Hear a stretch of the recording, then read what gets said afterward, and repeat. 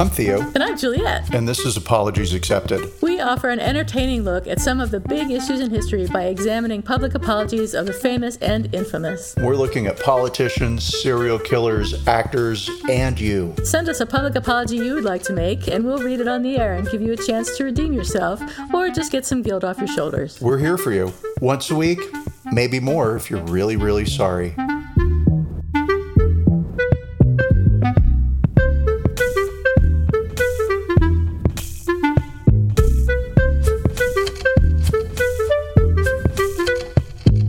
Hi, everybody. This is, what is this? Apologies Accepted. Apologies Accepted. The podcast. And I'm not Theo. And I am not Juliet. And welcome. Theo, how you doing? What's shaking bacon? What'd you buy this week?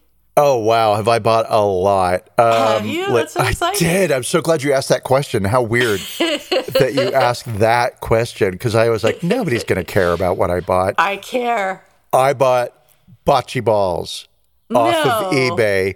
You did? They're antique bocce balls, yes. Oh, so cool. I am super, super excited about them. And then, so my friend Terry's birthday is the end of June, and he likes antiques. What could you possibly buy Terry? That's what is so impossible, because Terry buys himself anything that he wants, and it's like, I want to get you a fun present. And it's like, it's not important, it's not important. Okay, cool. So I know some things, like he likes French, he likes antiques, he likes metal kind of industrial. And so on eBay, I found this metal French sign that says bocce ball court in French. How cool is that? Like Bouldrome, right? Something like that. And so to trick him, because I was like, I really love this sign and it's awesome, but I don't know that he will. Because I've bought him other things before that I thought he might like, and he was always been like, thank you. It's nice. Yeah, all right. So so I sent a photo of the sign with my bocce balls, and I was like, look, I bought bocce balls and a little sign. And he was like, that's nice. Oh. So I'm keeping the sign, because my trick was, if he had a big response, like, that sign's so cool. Like, surprise, bitch, happy birthday. No. Well, what a cool thing to have. I agree. And I will send you a photo of it, and you just tell me how awesome it is, right? I will. But don't send me the sign or the bocce balls, because I have nowhere to put them. So. Oh, they're mine. They go nowhere. How much were the bocce balls? They were $20. That's it? That was it, yes. Well, they're on eBay, and the description is what got me, right? Because there's tons of bocce balls for sale on eBay, right? Sure. You can get antique and vintage, and they're English, and like $200, $600. Well, maybe not six, but for sure there was one set that was like $200. I really wanted it, but at the same time, it's like, I'm not spending $200 on bocce balls. Right. When are you ever going to play bocce anyway? There's like 2 weeks during the year that it's nice enough to go outside. I'm going to force that shit to happen. You're going to have parties surrounding, bocce ball parties. Well, I was hoping that the mayor might be a bocce ball fan. And then, you're going to have to tell us about the mayor, too. So I totally forgot about that. So anyway, the bocce balls, $20. And the description was, I am helping an elderly lady clean her house. I was like, sold. Whatever you say, mine. I'm buying it. Here's money. Take it all. Awesome. So yeah. And then, so we have a friend who is personal friends with Mayor Lori Lightfoot of Chicago fame, right? Yes. And before I ever knew that our friend was friends with Lori Lightfoot, right? In the dark days of the Trump administration, it hurts to say that name. I would remember when he was picking on Chicago and cities, right, with Democratic mayors, and like, this is a shithole. It's going to burn the country to the ground. It's all filled with terrorists and terrible people and blah. So Chicago was one of those, and he's had some shit to say about Lori Lightfoot. I don't remember all the details, because I really am trying to forget all about the Trump administration. Yeah. Absolutely. Yeah. And so I just remember being awed by her every time I saw her behind a microphone and what she had to say, because it was reasonable, it was clear, it was direct, it was forceful, right? But she didn't get into the whole name-calling bullshit stuff, right? Right. but she flirted with it. And that got my respect. I appreciate a little bit of shade. So Karen mentioned that the mayor was coming, and would we be interested in holding a little event at our house, right? And I was like, yeah, absolutely. And Karen had remembered I will just say, like, my admiration for the mayor, right? So that's why she thought of us. So cool. And the mayor came. She was very tiny. I expected her to be like this towering figure. No, I was like, wow. She's like 5'2"? Yeah, just about. Wow. But do you have cameras in my house? That's exactly. Yeah, she was short, and I was like, wow. You're so small. Why? You're so tiny and cute. But in that way that I have learned to never say anything to my heroes. Yeah. Right? Because of Octavia Butler and Mink Stoll, two people that I admired, had celebrity crushes on, whatever, and had the good fortune to meet in real life, and then confess my admiration for them, and it never went well. So I don't do that anymore. I was just like, hey, thank you so much. What an honor. It's true. What an honor, right? Sure. This lunch went great. There were like, I don't know, about 10 people who showed up. And she gave a very short personal speech on speeches. She gave a discussion, right? Whatever, on democracy and her viewpoints around what's happening politically. Sure. The need for governing from the center, right? Yeah. And then, and so just general stuff like that. Did everybody want pictures with her?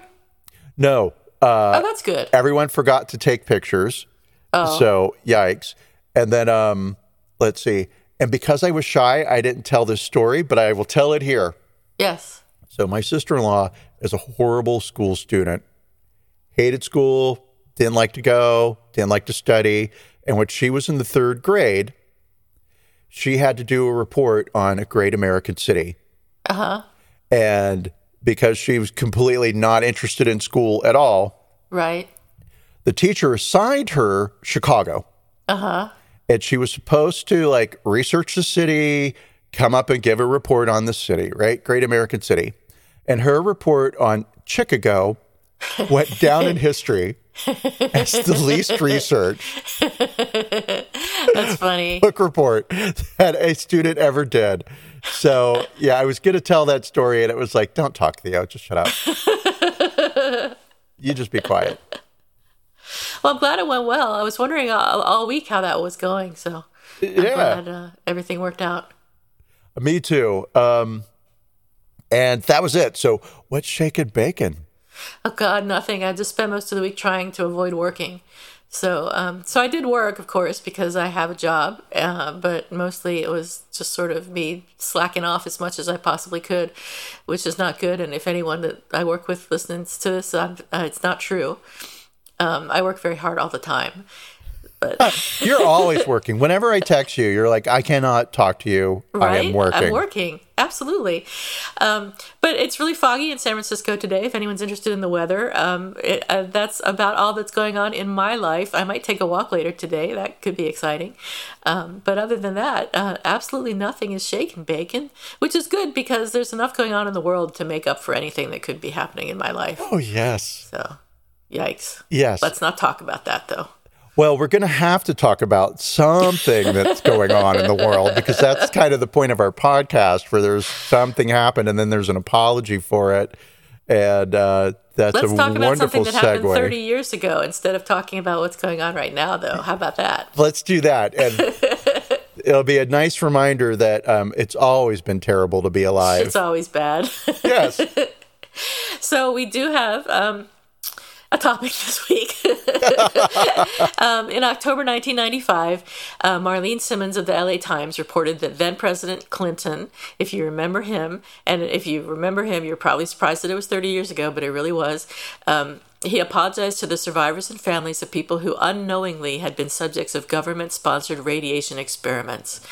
So he made these remarks at a ceremony as he accepted a 900-page report from the Advisory Committee on Human Radiation Experiments, which he appointed to study the secret experiments. And these experiments had begun in about 1944 and went on for 30 years. The director of bioethics at Johns Hopkins was chair of the panel. Her name was Ruth Faden, and she formally presented this report to Clinton. The report, according to Physics Today, told a grim saga of abuses and insensitivities by physicians, physicists, and other researchers over 3 decades of government-sponsored radiation tests on mostly unsuspecting subjects. So the Atomic Energy Commission and other federal agencies had sponsored about 4,000 radiation experiments involving tens of thousands of subjects, many of whom had no idea that they were test cases. The experiments varied widely from a project in which researchers exposed subjects' entire bodies to heavy doses of radiation, to cases in which pregnant women were given radioactive iron to determine what levels would show up in their babies, to a series of tests in which radioactive substances were released into the atmosphere without residential populations being informed. So all fun stuff. I'm sure no harm was done, right? All healthy, happy. Oh, absolutely. I mean, radiation in the air and not telling anybody that it's there and then just seeing what happens to those people. What could possibly go wrong? Nothing, because it's all for national security and science and other wonderful things. And we got to figure out the effect of radiation on people who might be working with it, right? So how else are we going to do that other than, spring it on unsuspecting people? Exactly. So, well, if you know that it's going to happen, then your brain could maybe shut down the effects of radiation. Yes. Like women in pregnancy, exactly. Exactly. So the panel's verdict, Ruth Faden said, was that wrongs were clearly committed. She said, what most troubled the committee was the lack of respect for the American people that seemed to permeate the conduct of research. The period we examined was defined by arrogance. People had trust in their doctors, but the doctors who did the research often took advantage of that trust. So, as I mentioned, the panel studied about 4,000 radiation experiments, but it, unfortunately, I think for them, recommended that only a handful of victims received compensation. They wanted to compensate people only where the government or researchers either deliberately misled the victims or where there was no medical benefit and they were physically harmed.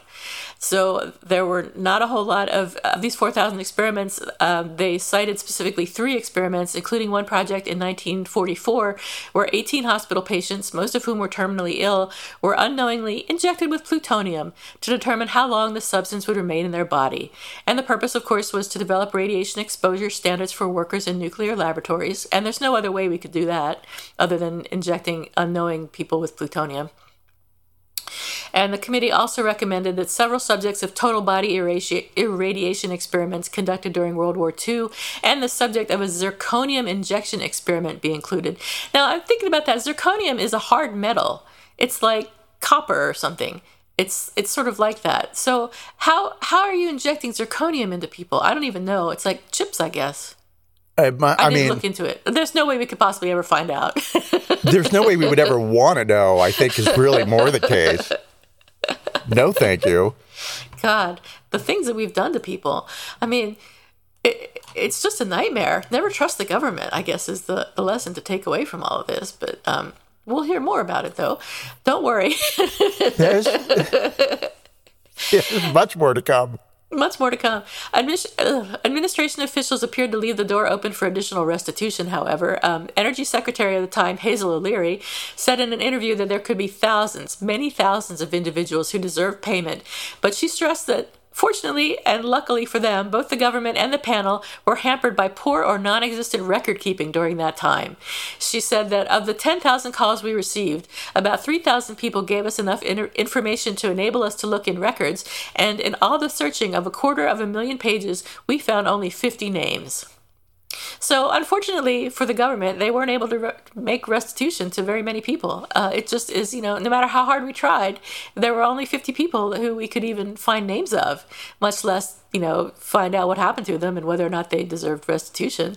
But she did say the compensatory funds would come out of her department's budget. And she also said, "We are ready and willing to begin a negotiation. One thing all of us want to avoid is a protracted and expensive lawsuit against the government." Oh, please. Yes, absolutely. We must save the government from protracted and expensive lawsuits. Right? Right, because, all of us want to avoid that, for sure. Nobody wants an expensive lawsuit against the government. I mean, the government can't give money away. They have to compete with the Catholic Church. It's a race to the top. Oh, my God. It's the worst. So a bunch of these studies were undertaken in secret. Obviously, this was long before it became standard practice to issue informed consent to medical research subjects. So I guess I always assumed that informed consent was a thing, but not even close to being the case.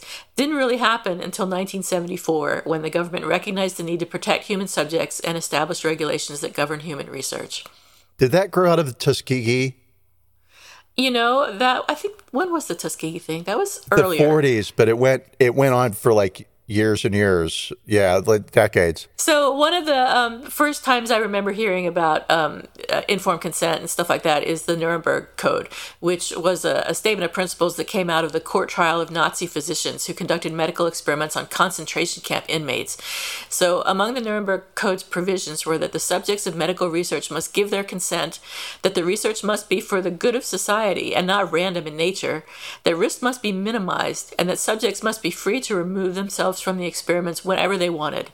So these principles were discussed as early as 1947. I mean, this says as early as 1947, but that doesn't seem that early to me. But anyway, the Nuremberg Code was adopted for atomic, biological, and chemical warfare research by the military of the U.S. military in 1953, but the action was marked top secret and was not really made known until 1975. So the committee found little evidence that the government made an effort to inform its researchers about the new rules or to clarify many ambiguous issues, notably what consent means in practice. So informed consent, even before the Nuremberg Code, which is the first time I remembered hearing about it, it had been kind of a thing since about 1905, and there are two cases that were relevant. One was Moore v. Williams, and the other is Pratt v. Davis. I got this information from the spring 2021 Oxnard Journal. The first author is Lydia Bazzano for the article that I stole all my information from. And in the case of Moore v. Williams, the plaintiff, Anna Moore, consented to an operation on her right ear. However, once she was anesthetized, the physician decided to operate on her left ear because he figured that the right ear was not as severely affected by disease as had been expected. What ended up happening was that her hearing was further impaired by this operation. So she sued the surgeon for assault and battery in changing the laterality of the operation without consent. And the Supreme Court of Minnesota actually agreed that the surgeon should have obtained consent before performing surgery on the opposite ear. And then in the case of Pratt v. Davis, the plaintiff, Mrs. Parmelia J. Davis, had filed suit against her surgeon again for battery after he performed a hysterectomy without her consent. The physician had obtained consent for an earlier operation, but admitted to failing to obtain consent for the second procedure and not disclosing the fact that he intended to perform a hysterectomy to treat Mrs. Davis's epileptic seizures. Wow. Right? How is the womb related to epilepsy at all, except for female hysteria, I suppose? I suppose, right? But, oh my God. He said that he intentionally misled the plaintiff as to the purpose of the operation, claiming that because she suffered from epilepsy, she was not competent to give her consent or to deliberate intelligently about her situation. Which is ridiculous. I don't even know what to do with all that. I mean, it's horrifying. Well, really. And even if arguably she's not competent, she must have a caretaker. Somebody is competent. Yes, right? So you still have to talk to someone. So the appellate court stated in its decision in favor of Mrs. Davis that under a free government, the citizen's first and greatest right, which underlies all others, the fight to the inviolability of his person, in other words, his right to himself, is the subject of universal acquiescence, and this right necessarily forbids a physician or surgeon, however skillful or eminent, who has been asked to examine, diagnose, advise, and prescribe, to violate without permission the bodily integrity of his patient. Unless they're pregnant. Unless they're a woman. Right. And then there was a case in 1914, Schlondorf v. Society of New York Hospital. That was the final landmark case that legally established the principle of patient autonomy.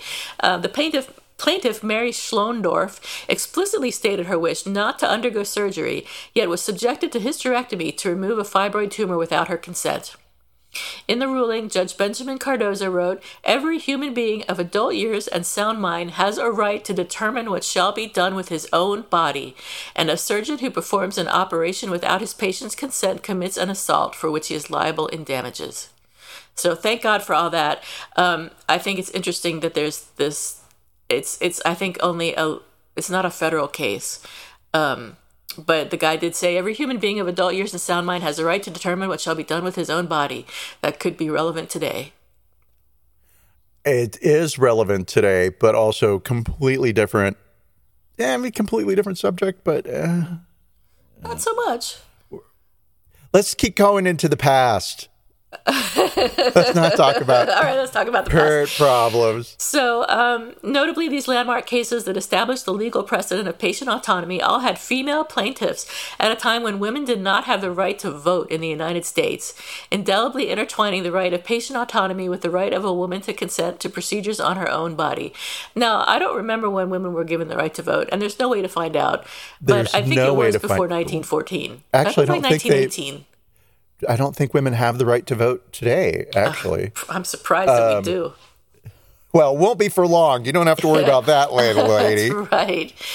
Jesus. Women's vote first. Because that's how my brain is working today. Well,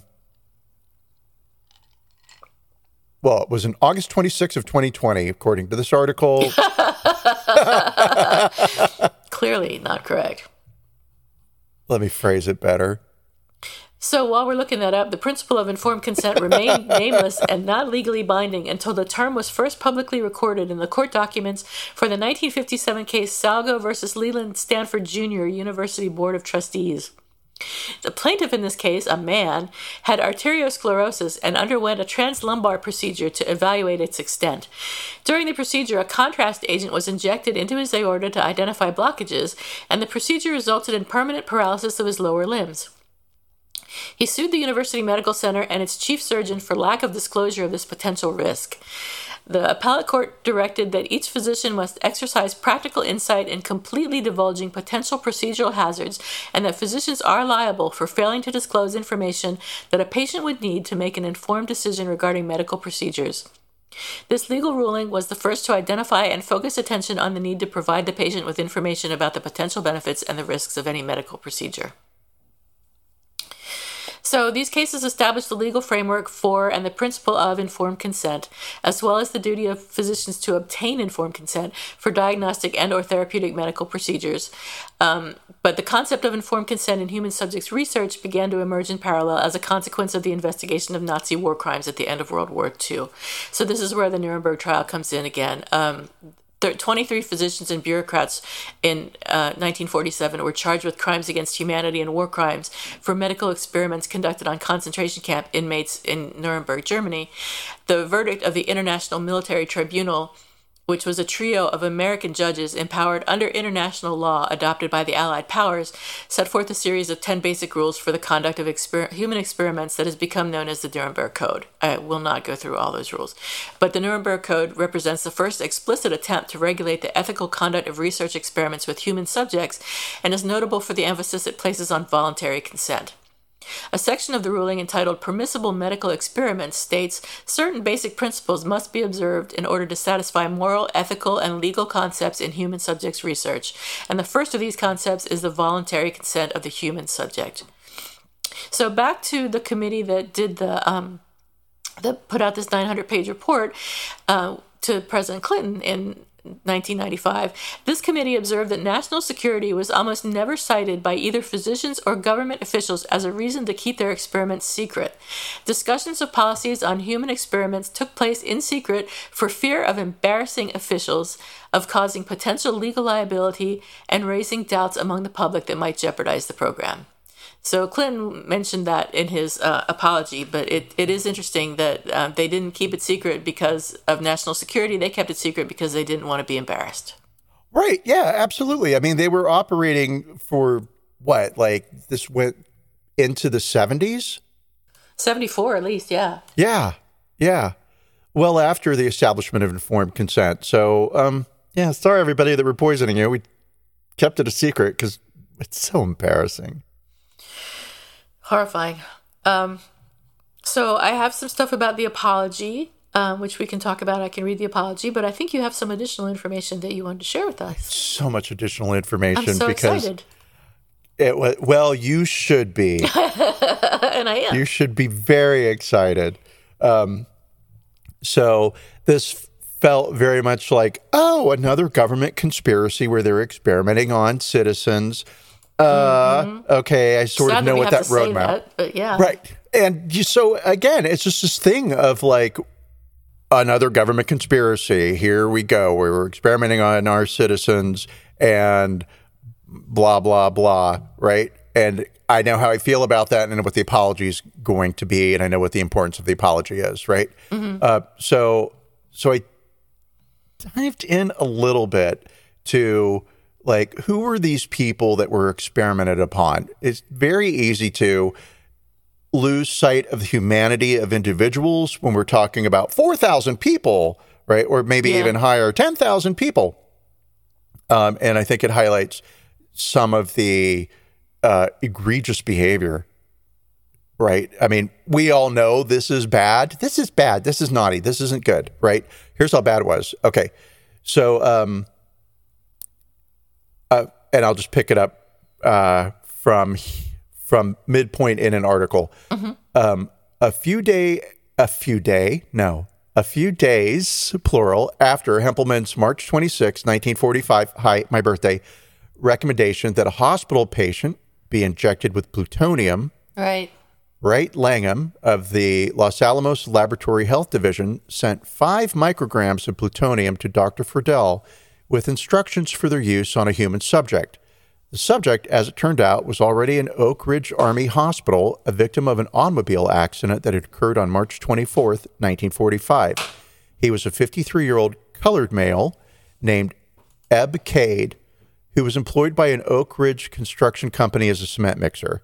The subject had serious fractures of his arms and leg, but otherwise was well-developed and well-nourished. The patient was able to tell his doctors that he'd always been in good health. Mr. Cade, or HP-12, the code HP stands for human product, was later assigned to a patient, and he was reportedly injected with 4.7 micrograms of plutonium. The small amount of material injected in Mr. Cade was not expected to produce any acute effects, and there was no indication that any were experienced. However, except for his fractures, Mr. Cade was apparently in good health and at the age of 53 could reasonably have been expected to live for another 10 to 20 years. However, there was 20 years? Yeah, he's 53. Well, this was in the 40s, right? So an average life expectancy was. Okay, but yeah, anyway. 10 to 20 years of health, right. Life. But there was an elevated risk of plutonium-induced cancer. Also. All right. Let's see. So one documented course of treatment noted that Mr. Cade had marked tooth decay and gum inflammation, and 15 of his teeth were extracted and sampled for plutonium. The committee was not able to determine whether the teeth were extracted primarily for medical reasons or for the purpose of sampling for plutonium. I can tell you already, I was looking for a trace of plutonium. Oh, God. In September of 1945, in a letter, Captain David Goldrig at Oak Ridge informed Langham that more bone specimens and extracted teeth will be shipped to you very soon for analysis. Thanks. Yeah, so let's see. And then Mr. Cade departed suddenly from the hospital. He just walked out. And he moved to Greensboro, North Carolina, where he died a few years later of a heart condition. And in a March 1946 letter, Wright Langham wrote to a doctor who was the primary care physician at another facility that was also conducting secret radiation experiments on people. And in his letter, he says, in case you should decide to do another terminal case, I suggest you do 50 micrograms instead of 5. This would permit the analysis of much smaller samples and would make my work considerably easier. I feel reasonably certain there would be no harm in using larger amounts of material if you are sure the case is a terminal one. And so their findings, what were the results, right? I know. It's like, okay, guys, however you need to justify it. So what they discovered from these radiation studies was that 2/3 of plutonium injected into the bloodstream is deposited into the skeleton, and more than 1/5 is deposited into the liver. The level of plutonium in the blood is high at first. It's like 35% when injected after about 4 hours, and it decreases to about 15% after the first day. It falls rapidly, which rules out the use of blood test as a means of diagnosing the degree of exposure of personnel. The Los Alamos report used the accumulated data, so from the studies of 15 patients, to determine excretion rate equations, which appear to be most easily described by the following logarithmic function: y5 ax squared b. Thank you so much. I'm not making this up. All right. I know you're not. I'm just laughing because you're reading it to us. Well, I have to because I don't understand it. Y is the amount of plutonium expressed as a percent of the injected dose excreted in a single day. X is the time of observation in days after the injection. And A and B are constants derived from the observable data by the method of least squares. This equation was, I don't even care. It's so mathy now. But so they figured out where in the body does plutonium rest once it's injected. And then, here's a formula to figure out if somebody presents, we can backtrack to like exposure. How much were they exposed to? When did the exposure happen, right? And so, okay, fine. So they're doing this so that we can protect our factory atomic bomb workers. And again, with all of that, allow me to introduce you to the person who discovered radiation, because I needed somebody to ultimately blame for all of this. It's like, where does radiation come from? How did it get here? And why are we sticking it in people? Right? Oh. So let us go back in time. Let us go back to the 1860s when Poland was under control of Russia. Russia was stamping out Polish language, Polish intellectuals, Polish art, Polish everything. You could not speak your language at home. You could only speak Russian. All the street signs were replaced with Russian letters. And so into this world, on November 7th of 1867, Monia Solomea Sklodowska was born. She is known to us as Marie Curie, but to her family, she was Monia. Her dad was a science teacher, and he worked at a university teaching male students. Women were not allowed to go to universities, but they were allowed to go to school. And every day that Monia would walk past a statue of the Tsar, she and her friends would spit on the statue on their way to school. In school, you learned Russian, you learned Russian history, you learned that you were Russian, everything's Russian, right? But there were teachers who did secretly teach Polish poetry, right? The kind of sliding in there, allowing for some Polish language lessons, right? But very much under the radar, and you could be fired immediately for doing this. Her dad was one of those teachers, and her dad got fired. And so the housing came with the job. So they had to switch houses. Oh, no. Right? Okay. And so it was a family of, I believe, 5 people. And in order to make ends meet, they had to bring in students to rent space, to rent beds and cots, etc. So they would bring in 10 to 20 students at a time to sleep all throughout this. I don't know how big the house was, right? But it was not big. And so Manya and her family would end up sleeping in the living room and on couches and sometimes in the kitchen when the house was overcrowded, right? But all of that was in an effort to make ends meet. However, the family they were members of the intelligentsia. They had been somewhat noble. They were living in genteel poverty, but super brainiacs. Everybody in the family was pushed into school, right? Was pushed to succeed. You were first in your class. You were going to have plans for your life, even the girls, right? And that has to be said that way because the expectation was that women would just get married, right? But there was this kind of beat in Poland where it was like Polish culture is dying, and so it must be retained. And this means even among the women, every Pole has a sacred duty to their country to keep Polish culture alive. So there were these things called flying universities where it would be a group of people who would meet in a basement, in an alley, in somebody's living room, and it was always in rotation, right? And you would learn about Polish poetry, but this was geared towards women, right?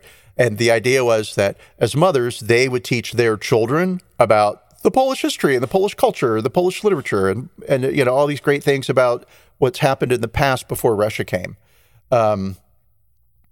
And so not quite enough of a world for Marie's sister, whose name is something like Bronislava. And let's just call her Bronislava because that's real close to what her name is. And so Bronislava wanted to be a doctor. And there were two places that Poles went when they were going to leave Poland. You either went to Russia or you went to France. And so she went to France to study medicine to become a doctor. And she made a deal with her younger sister, Manya, which was, I'm going to go to France. I'm going to study medicine. And when I graduate and become a doctor, you are going to come to France and you will pick up your studies. Because at this time, Manya was flirting with math and chemistry a bit in these flying colleges. And the fact that her dad was a science teacher meant that at home she had a grounding in these studies. So Manya remains in Poland, and she becomes a governess to a new moneyed family. And the new money family was kind of mean to her because they knew who her family had been, right? Right. And her family lost their position partly because of Russia's dominating the country, and also partly was just the way things fell, right? They just kind of ran out of their money. So they would embarrass and humiliate her for having been somewhat ennobled. And she left that position and she became a governess to another family that really respected her. And they called her our brilliant, our darling Manya. And she was kind of pretty, which is sad to say when you're talking about somebody who achieved so much that I have to comment on her looks. But they're important because the eldest son fell in love with her. And the eldest son went to his parents and said, oh my God, Manya is so smart. Yeah, she is. And she's so nice. Oh, she's great. I really want to marry her. No, you have to marry a noble woman. Right. We're new money and we need some old blood. Right. And you're not going to marry the governess. And we don't care who her family was at any point. It's not like they were like super noble. Right. Cool. All right. So she is heartbroken. But around this time, she gets to go to France and pick up her studies. That's kind of sketchy, though, isn't it? That you're the governess of kids, and one of them wants to marry you. Oh well, sorry. So he's her age, and he was at university. Yeah. Oh, okay. You know what? Okay. Right. I was like, wait a minute here. So sorry. Okay. I didn't realize there was so much drama in Marie Curie's life. The eldest son, who was away studying at university, came home one summer and was like, sad. Wow, you're really beautiful and you're so smart and you're so great, right? And my family loves you already. Right. But not... What could go wrong? Yeah. Right. However, the family retained her. So the son was told no. She got to keep her job. She got to keep her job, right? I guess that's something. You're good enough to work for us, but you're just not good enough to marry into our family, right? So heartbroken, though, she goes to France to start studying something in the sciences. And her plan is, she's going to go to Paris, she's going to study, and she is going to then come back to Poland. And she is going to work to make Poland a better, more thriving country under the umbrella of the Russian dictatorship or rule or what have you. So cool. So she gets to Paris and she gets a little garret that's herself. Sorry, it's not herself. She gets a little garret and she has a space all to herself. And this is one of the few times in her life where she's had private space that was hers. She either lived in a house with 25 other people in it, or she was working as a servant in a house and under somebody's beck and call. So she gets to experience a little taste of freedom. She lives a very impoverished life. She has to go to her sister's house for food. She existed on bread and water for months at a time. And in the commentaries about her life, it's very common to read the phrase, Marie Curie fainted from exhaustion and hunger. But she was one of these very driven people who worked until 2:00 in the morning studying, Jesus. Right? Wow. And then would get up at 6 to do it all over again. Wow. On no food. On no food and no and probably sleep. no coffee either. Well, she couldn't afford it. So money was a thing, but she's living the life of intellectual development, and that is what she is craving. And again, this is all for the purpose of not her own self-glorification, right? But for Poland. Yeah. That is her ultimate plan until she meets a French student named Pierre Curie, who was a physicist whose studies actually led to the invention of the ultrasound. So we may credit him as the grandfather of the ultrasound. Thanks, Pierre. They're married in 1895. They have 2 daughters, Irene, who later goes on to win a Nobel Prize in chemistry. Wow. And Eve, who goes on to be a concert pianist. Good for her. So I feel bad for Eve. But she got to tour Europe, and so good for Eve. It's pretty nice. Irene's the daughter that, she's the daughter. Became famous, right? Irene's the one that comes up a lot whenever you're looking into Marie Curie's life. It's Irene. And then Eve. All right, cool. So they being Marie and Pierre, discover a new element, right? They're into science. They're doing the research. X-rays were kind of known. The world was very much still hooked into Isaac Newton's view of the structure of the universe. So there's classical physics, right? But she and Pierre discover a new element that they call polonium, which is named after Poland. And Curie was studying uranium rays as she was preparing for her doctoral thesis. And she made the claim that the rays were not dependent on uranium's form, but on its atomic structure.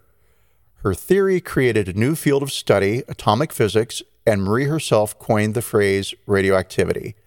So her discovery kind of pushes science into a new realm of quantum theory and in quantum mechanics, where we start looking at the subatomic world, right?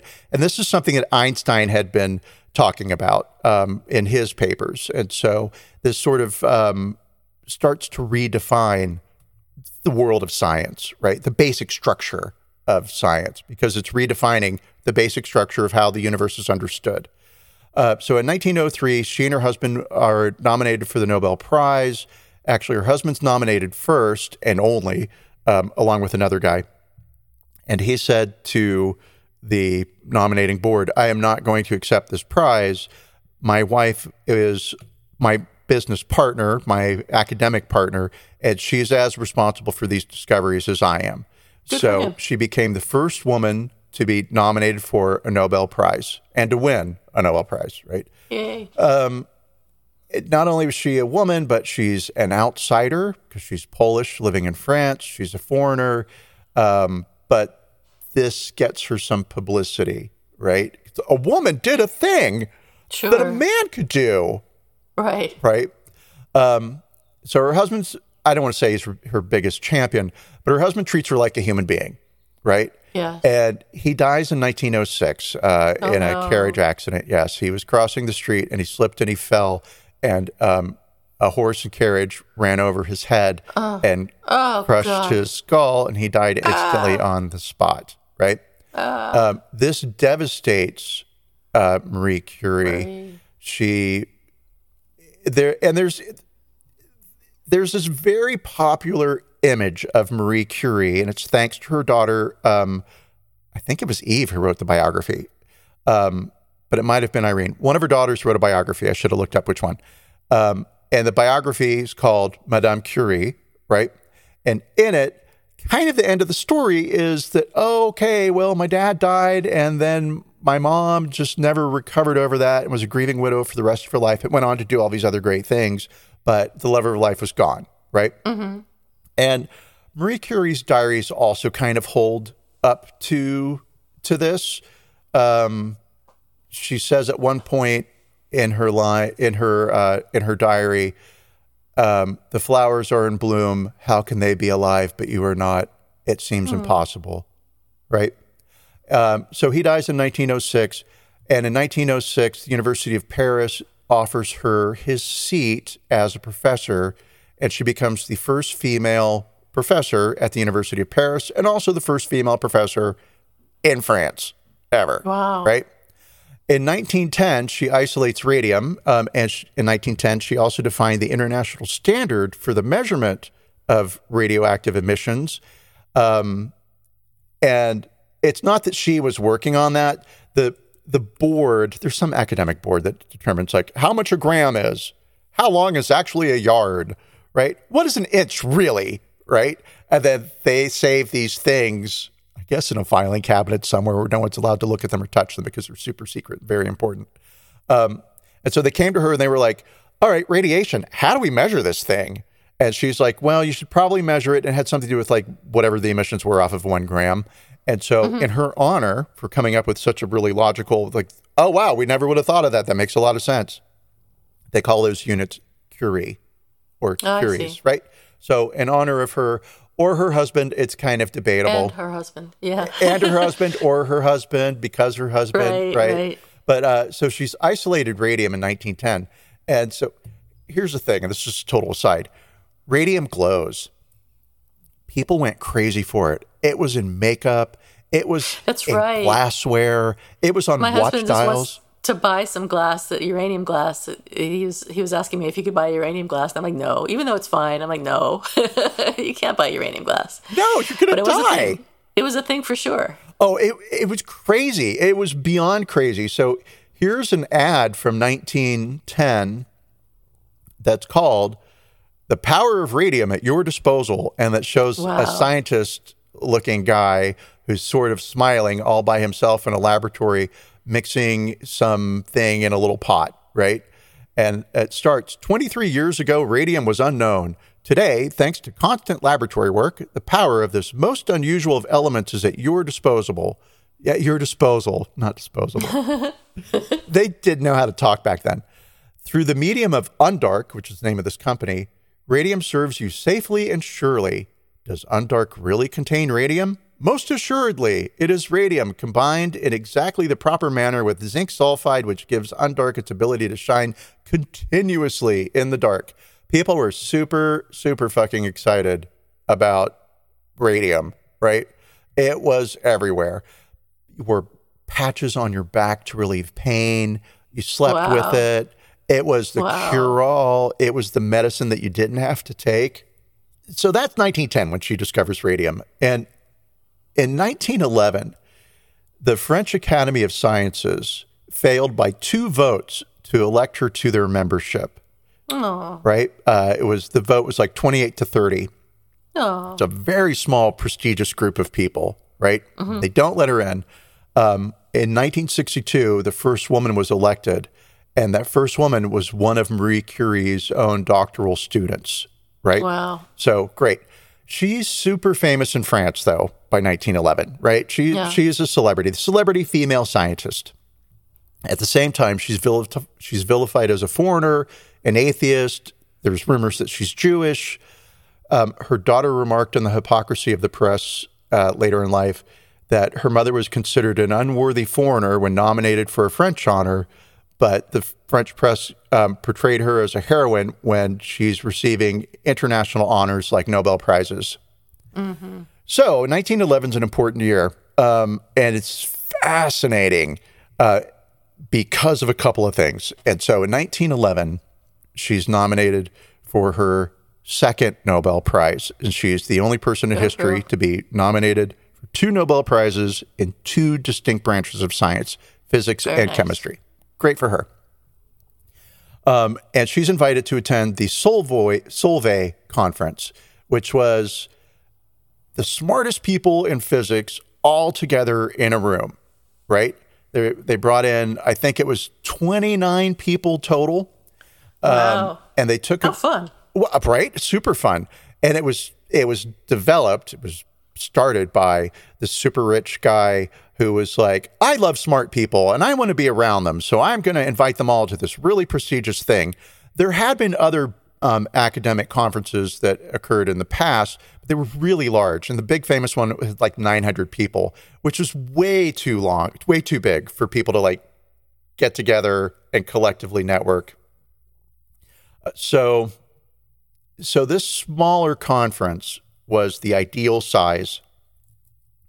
And a young Albert Einstein attended. Oh, fun. Yeah. He was rather like Marie Curie, an outsider in the scientific community because he was Jewish, right? But also a foreigner and also these new ideas. What are you doing, right? And so this conference was looking at 2 problems.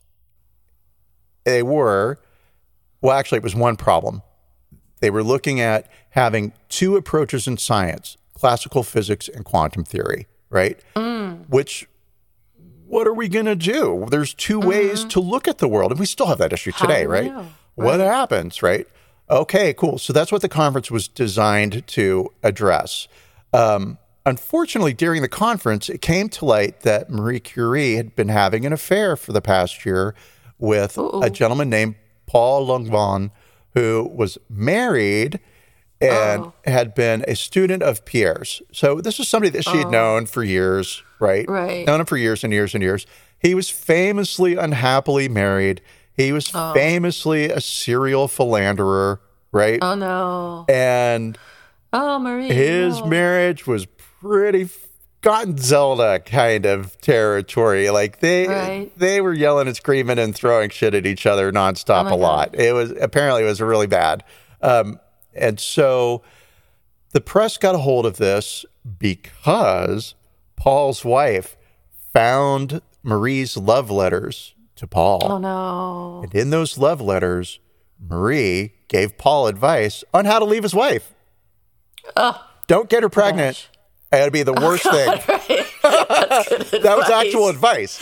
Don't get her pregnant. Right? Yeah. Yeah. Good advice, Marie, actually, all things considered.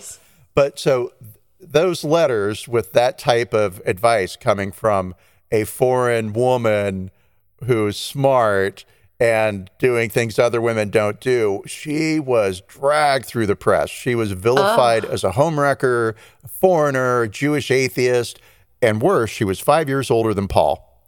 So, wow. And this comes out during the conference, right? So she's the only fucking woman at the conference. Oh, no. Right? With Marie. 28 of the smartest people, most acknowledged smart people in the whole world. Young Albert Einstein is there, right? And young Albert Einstein says to her, he took a shine to oh dear, to Marie. Marie, yeah. And my joke is radium and shining, but that's funny. Yeah, thank you. I made that one up just now. But actually, he was a Marie Curie fan, right? She lit up the room for him. Hi, I can't stop. And he told her, ignore the press. It's written for reptiles. Allow the lizards their entertainment. Oh, my God. You are above this, right? Now, this is great advice coming from somebody who had recently gotten one of his own students pregnant. Oh, boy. And then later in life, has an affair with his first cousin while he's married to somebody, right? Wow. And then divorces his wife and marries his first cousin. Wow. Yeah. I didn't know that. Me either. Oh. Yeah, I didn't know that until yesterday. But okay, so this breaks during the Salvoy conference. Sure, Solvay. I'll get it. It'll be there. I'm trying to say Solvang. She returns to Paris to find a mob in front of her house smashing the windows. Right? No. Oh, yeah. People are fucking pissed off. They are not happy with her. Right? So she takes her kids and they go into hiding, and things are rough for her for a while. Now, you may recall that she'd been awarded a Nobel Prize in 1911, right? And the conference happens in 1911, and the affair breaks, news of the affair breaks in 1911. Oh, boy. And so the committee says to Marie, hey, you're going to get your prize and all that, right? Because radium, wow, You did it's pretty. But look, don't come because you're going to embarrass the king. Oh. We can't have any nasty women showing up in Sweden, right? And she says to the conference, I thought that it was my work that was receiving the award. There is no relation between my scientific work and my private life. And she went to Sweden and received her award, right? And nobody said a thing. Good. But I listened to a podcast that did make a comment that during dinner, there were background musicians playing, and they played Carmen, which is apparently an opera about a woman that inspires a duel between two men, and they get shot for her loose morals by one of the guys that was in the duel. She's accidentally shot. I guess so. I studied Carmen, but I don't remember what happened. Oh, okay. I never have, but I'm sure I might recognize the music. I would know it was from Carmen. And then that was followed up by a piece entitled Cleopatra, who also is a famous philanderer, right? How rude. Yes, exactly. How rude. Intentional? Who could say, but maybe. But so she gets her award, great, and then World War I breaks out, and she says... That's what happens when you give a woman a Nobel Prize. Exactly. The world loses its shit.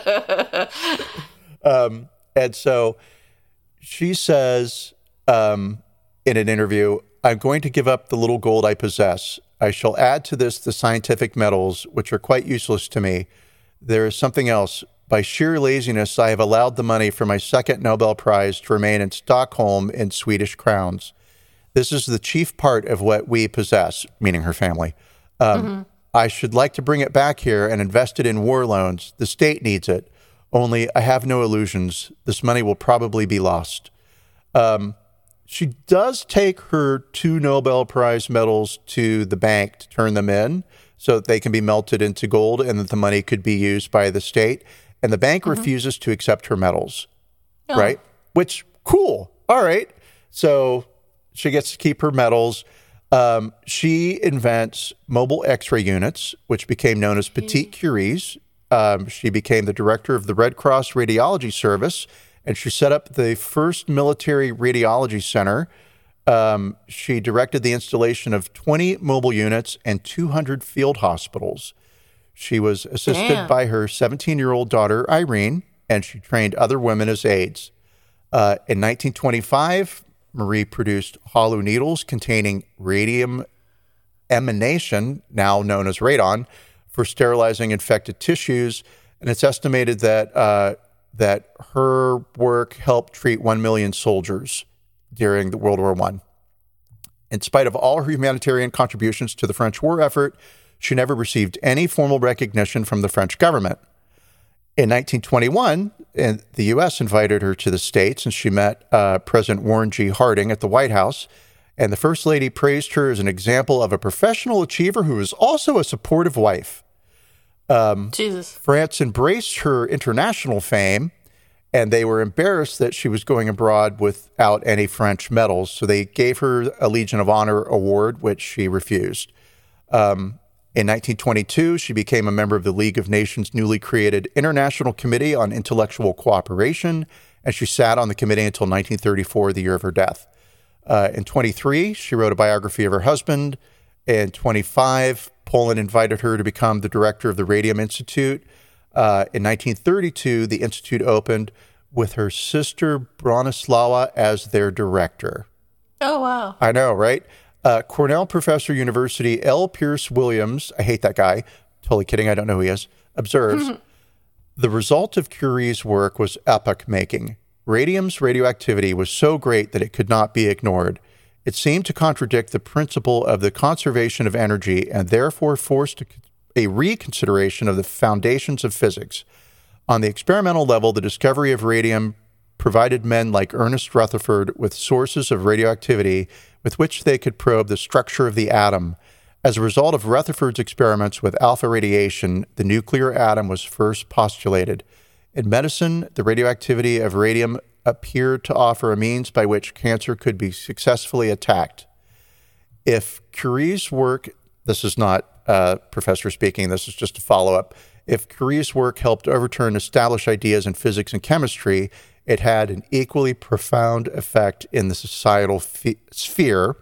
To attain her scientific achievements, she had to overcome barriers in both her native and adoptive countries that were placed in her way because she was a woman. She died in 1966. Her daughter, Irene, died in 1958. Both died of cancer from radiation. Mm-hmm. Eve, her youngest daughter, the concert pianist, lived to be 100 years old. Wow. Yeah. And then when she was asked what did she attribute her great age to, she replied, "Book learning will kill you, play the piano." Really? Fucked up. She said, hold on.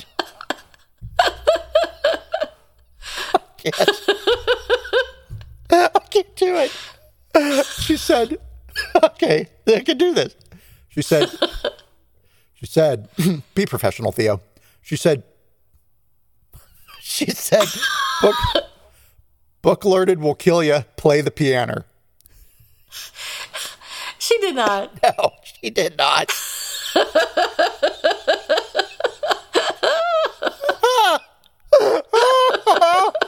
Oh, no. Of course not. Oh, if only I had effed it up. I would have, that would have been so great. Still pretty good. Man. But she did live to be 100. So, I mean, that is not a lie. And that is the end of the fascinating life of Marie Curie, who discovered radiation-ish and did stuff with it. Did she live in France all her life, or did she ever leave? She went back to Poland a lot, but she never left. There was a period when Pierre had proposed and she was writing letters back home where she said she didn't know what to do. She was torn. And her dad said, it is better for you to be a happy French scientist than a miserable Polish school teacher. Well, for sure, yeah. So, but I just wondered if she ever left France and moved somewhere else just because the French were kind of rude to her. No. Oh, okay, No. Mais non. Yeah. All right. Interesting. I didn't know all that about Marie Curie. Yeah, neither did I. And I was like, she can't get any more fascinating. So there we go. The fascinating life of Marie Curie. Okay, so we have our apology and a rating. We do. So President Clinton, in his speech to whoever he spoke to, the people in general, I guess, after receiving this, I keep going back to this 900-page report, did make an apology. And he said, "The United States of America offers a sincere apology to those of our citizens who are subjected to these experiments, to their families, and to their communities. When the government does wrong, we have a moral responsibility to admit it. The duty we owe to one another to tell the truth and to protect our fellow citizens from excesses like these is one we can never walk away from. Our government failed in that duty, and it offers an apology to the survivors and their families, and to all the American people who must be able to rely upon the United States to keep its word, to tell the truth, and to do the right thing. We know there are moments when words alone are not enough. That's why I'm instructing my cabinet to use and build on these recommendations to devise promptly a system of relief, including compensation, that meets the standards of justice and conscience. When called for, we will work with Congress to serve the best needs of those who were harmed. Make no mistake, as the committee report says, there are circumstances where compensation is appropriate as a matter of ethics and principle. I am committed to seeing to it that the United States of America lives up to its responsibility. Our greatness is measured not only in how frequently we do right, but also how we act when we know we've done the wrong thing, how we confront our mistakes, make our apologies, and take action. Clinton said that most of the Cold War-era experiments were conducted in an ethical manner, but others, including the plutonium experiments, were wrong and often shrouded in secrecy, not for a compelling need for national security, but for the simple fear of embarrassment. Promising to prevent future abuses, the president also established a National Bioethics Advisory Commission to help shape policy regarding research to assure protection of human test subjects. He also ordered a government-wide review to make certain that the rights of anyone participating in a medical experiment is protected. He acknowledged that medical and scientific progress depends upon learning about people's responses to new medicines, to new cutting-edge treatments. We have to continue to research, but there is a right way and a wrong way to do it. So that was basically the gist of his apology. I saw the YouTube video. I don't know if you watched it. It was like 30 minutes long. The press conference or whatever it was, the ceremony in which he talked about the issues and gave his apology. So I watched that, and that's mostly, I gave the highlights of what he said there, not the whole thing. So I think overall, the apology was a good apology. He did express regret. He kind of talked about what went wrong. He acknowledged responsibility, declared repentance, did some things to make reparations, or at least indicated that he would be doing things to make reparations. And he did, I looked into it a little bit, he did in the next several years give victims money, and then a request for forgiveness. So I think overall this is a pretty good apology. Just focusing on the apology itself and not what happened that required the apology. Right. I would give it an 8 out of 10. All right, cool. I was giving it a 7 out of 10, but also it's the weight of what happened that I know I'm not separating out. Right. So yeah, 7.5. I mean, high, good, and again, high rating. Good apology. Yeah, good apology. I mean, Clinton had the smirk on his face the whole time, which is one reason I hated him so much, is because he always had this stupid fucking smirk on his face. Oh, I hate that man so much. But anyway, it was a good apology, even though he was smirking half the time he said it. Well, he was getting away with murder, and he was laying all the ladies. So. What an asshole. He was happy. I really hate Bill Clinton, but that's all right. I'd take Bill Clinton over Trump any fucking day. In a hot fucking second, please. Absolutely. I would take George Bush, or I'd take... I'll say nearly anybody, but any right? Previous president over. Just about. Yeah. Not any previous president. Oh, come on. But most. Some presidents were pretty bad. Worse Trump than was Trump? Probably the worst, though. No, I don't think there were any that were worse than Trump. You're right. I'd rather have Bill Clinton than the majority of other presidents, though, even though I hate him. And I can't even say his name without saying that I hate him. Well, he likes you. I know that from Hillary. He says such good things about you, Juliet. He does. So, I'm sure he does. Okay, so you give it a 7.5 and I give it an 8, so we'll just average that to 7.75, which is good. We'll note that down in our Excel spreadsheet of apologies and their ratings. Right, absolutely, which we are keeping up with totally. This is the third Clinton apology, and he apologized a lot. I know. How many more are there, I wonder? There are lots. We should just do an episode where it's all of the Clinton apologies minus the ones we've covered. The greatest hits of Bill Clinton apologies. Yeah. So I guess we've covered this one. That was an interesting topic. Do we have any apologies expected, or what you call them? Who's sorry now? I have an apology expected. Call them? So this one is an apology expected from Beatrice Nixon. I'm having a really hard time not calling her Beatrix, but it's Beatrice Dixon. She's the founder of Honey Pot, which is, well, I'll read you the opening paragraph, right? Okay. She's the 38-year-old founder and CEO who started the world's first plant-based feminine care line with a $21,000 loan. The idea for Honey Pot came to Beatrice in a dream. After trying nearly everything on the market to cure her bacterial vaginosis to no avail, God. Dixon was fed up with the lack of options for women's vaginal health. Then one night, her late grandmother appeared to her in her sleep with the idea to create her own natural remedy to treat the problem. Oh boy. I doubt all of that highly. It sounds like a really nice foundation story, but this is what the story is. The next day, Dixon went to the local Whole Foods, where she worked at the time, to buy a list of natural ingredients for a potential solution. Fast forward 6 years, and that list of ingredients Dixon tested and perfected led to the world's first plant-based feminine care line sold at major retailers, including Whole Foods, Target, Walgreens, etc.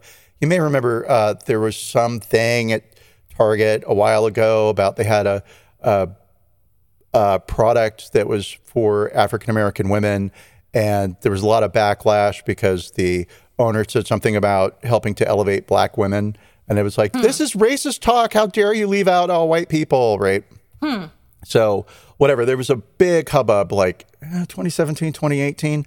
Well, Ms. Dixon sold her company, the Honey Pot, to a big corporation that's owned by a bunch of white guys. And they've gone in and changed the formula and didn't tell anybody. Oh, boy. And so today on Twitter, thank you, Twitter, I would like to thank, now I have to get to Twitter. Life is so hard. A tweeter named Zanya Baudi, who said, Honey Pot got bought out by white folks, and now they're not organic anymore. I hate the world, and the world hates my coochie. It's like, what is this tweet about? And that's how I figured this out. Well, I didn't figure anything out. This is how I learned. Oh, right? I see. So yes, they've put paraffin in and some other things, some stabilizers, right? Some stuff that's just not organic. I wonder what the main ingredients are in it. Do you know what the active ingredients are? It's plant-based feminine care. Okay. Well, there's no way we could find out. There's no way to ever know. No, but there is treatment for bacterial vaginosis, and it's called metronidazole, and it's available by prescription because it works. So I don't know what this is that she's come up with, but I'd be curious to hear about it. So I'll have to do some research on that. Yes. Very interesting. Well, anyway, sold, and she didn't tell anybody, and they didn't announce that the product had been modified. Changed. With shelf stabilizers, which apparently are non-organic. And so a lot of users are it's not sitting comfortably with a lot of users. Hi, thank you. I did that on purpose. God. So you expect her to apologize for this? Oh, totally, yeah. Okay. She took the money and ran. And she did. Yep. And she's not going to apologize. She's going to start up another company with her millions of dollars. Why bother? Make extra money. I know, right? Well, she's got nothing to apologize for. All right, I have an apology expected too. And I'm going to read this quote from Jim Geldhoff, who is a DEA supervisor who investigated this pharmaceutical company called Mallinckrodt. And he said, everybody thinks of Purdue when they think about the opioid epidemic, but Mallinckrodt was far worse. They were up to their eyeballs at oxycodone, and they knew exactly what they were doing. Their drugs had become the most popular on the street, and they jumped in with both feet. And this is according to a May 10th article in the Washington Post. Mallinckrodt was the largest manufacturer of opioids in the United States, and their pills were supplied to more than half of those who died of opioid-related overdoses, at least in Massachusetts, in the past 12 years, which was almost 10,000 people.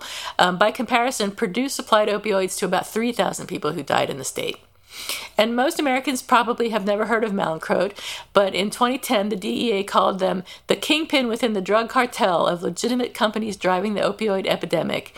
Company managers, of course, pressured sales reps to find doctors who would write large numbers of prescriptions and targeted them for continued business, rewarding top performers with bonuses and overseas vacations and firing those who failed to meet sales goals. Of its top 239 prescribers of opioids in 2013, more than a quarter of them were later convicted of crimes related to their medical practices, had their medical licenses suspended or revoked, or paid state and federal fines after being accused of wrongdoing. So I'm expecting an apology. Well, I'm expecting a lawsuit for Mallinckrodt. This should be called apology and or lawsuit expected. So I'm expecting a lawsuit and or an apology, probably both, from Mallinckrodt at some point in the near future. Oh, you know it's coming. Yeah, it's going to. I don't think Purdue... Did Purdue ever apologize? I don't think so. I think they're still being sued, so I don't think they can apologize without it being seen as an admission of guilt. I can't even keep up anymore. There's the Stackler family, and Sackler, are they personally responsible or not, and blah, blah, blah. And it's just crazy, this whole opioid thing. And the people that are suffering are the people who are really in serious pain, who need medication to treat their pain. And even people who are at end of life and who are dying of cancer and other things that are in serious pain, they have a hard time getting opioids because of this whole mess. So these pharmaceutical companies have a lot to answer for. Yes, they do. Thank goodness they have a lot of money to help them create answers. Yeah. All right. Well, there goes another week, or as they said on Car Talk, you've wasted another hour listening to our show. Thank you for being here with us, and we hope we'll hear from you and see you and listen to you. And touch you and feel you. And next week. All right. Bye. Bye, everybody.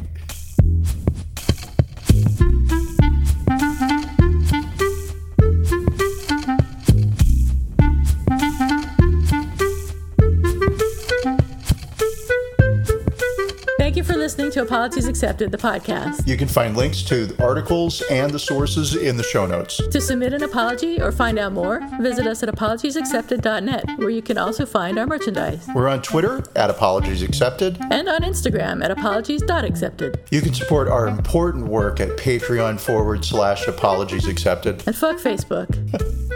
Bye. Bye.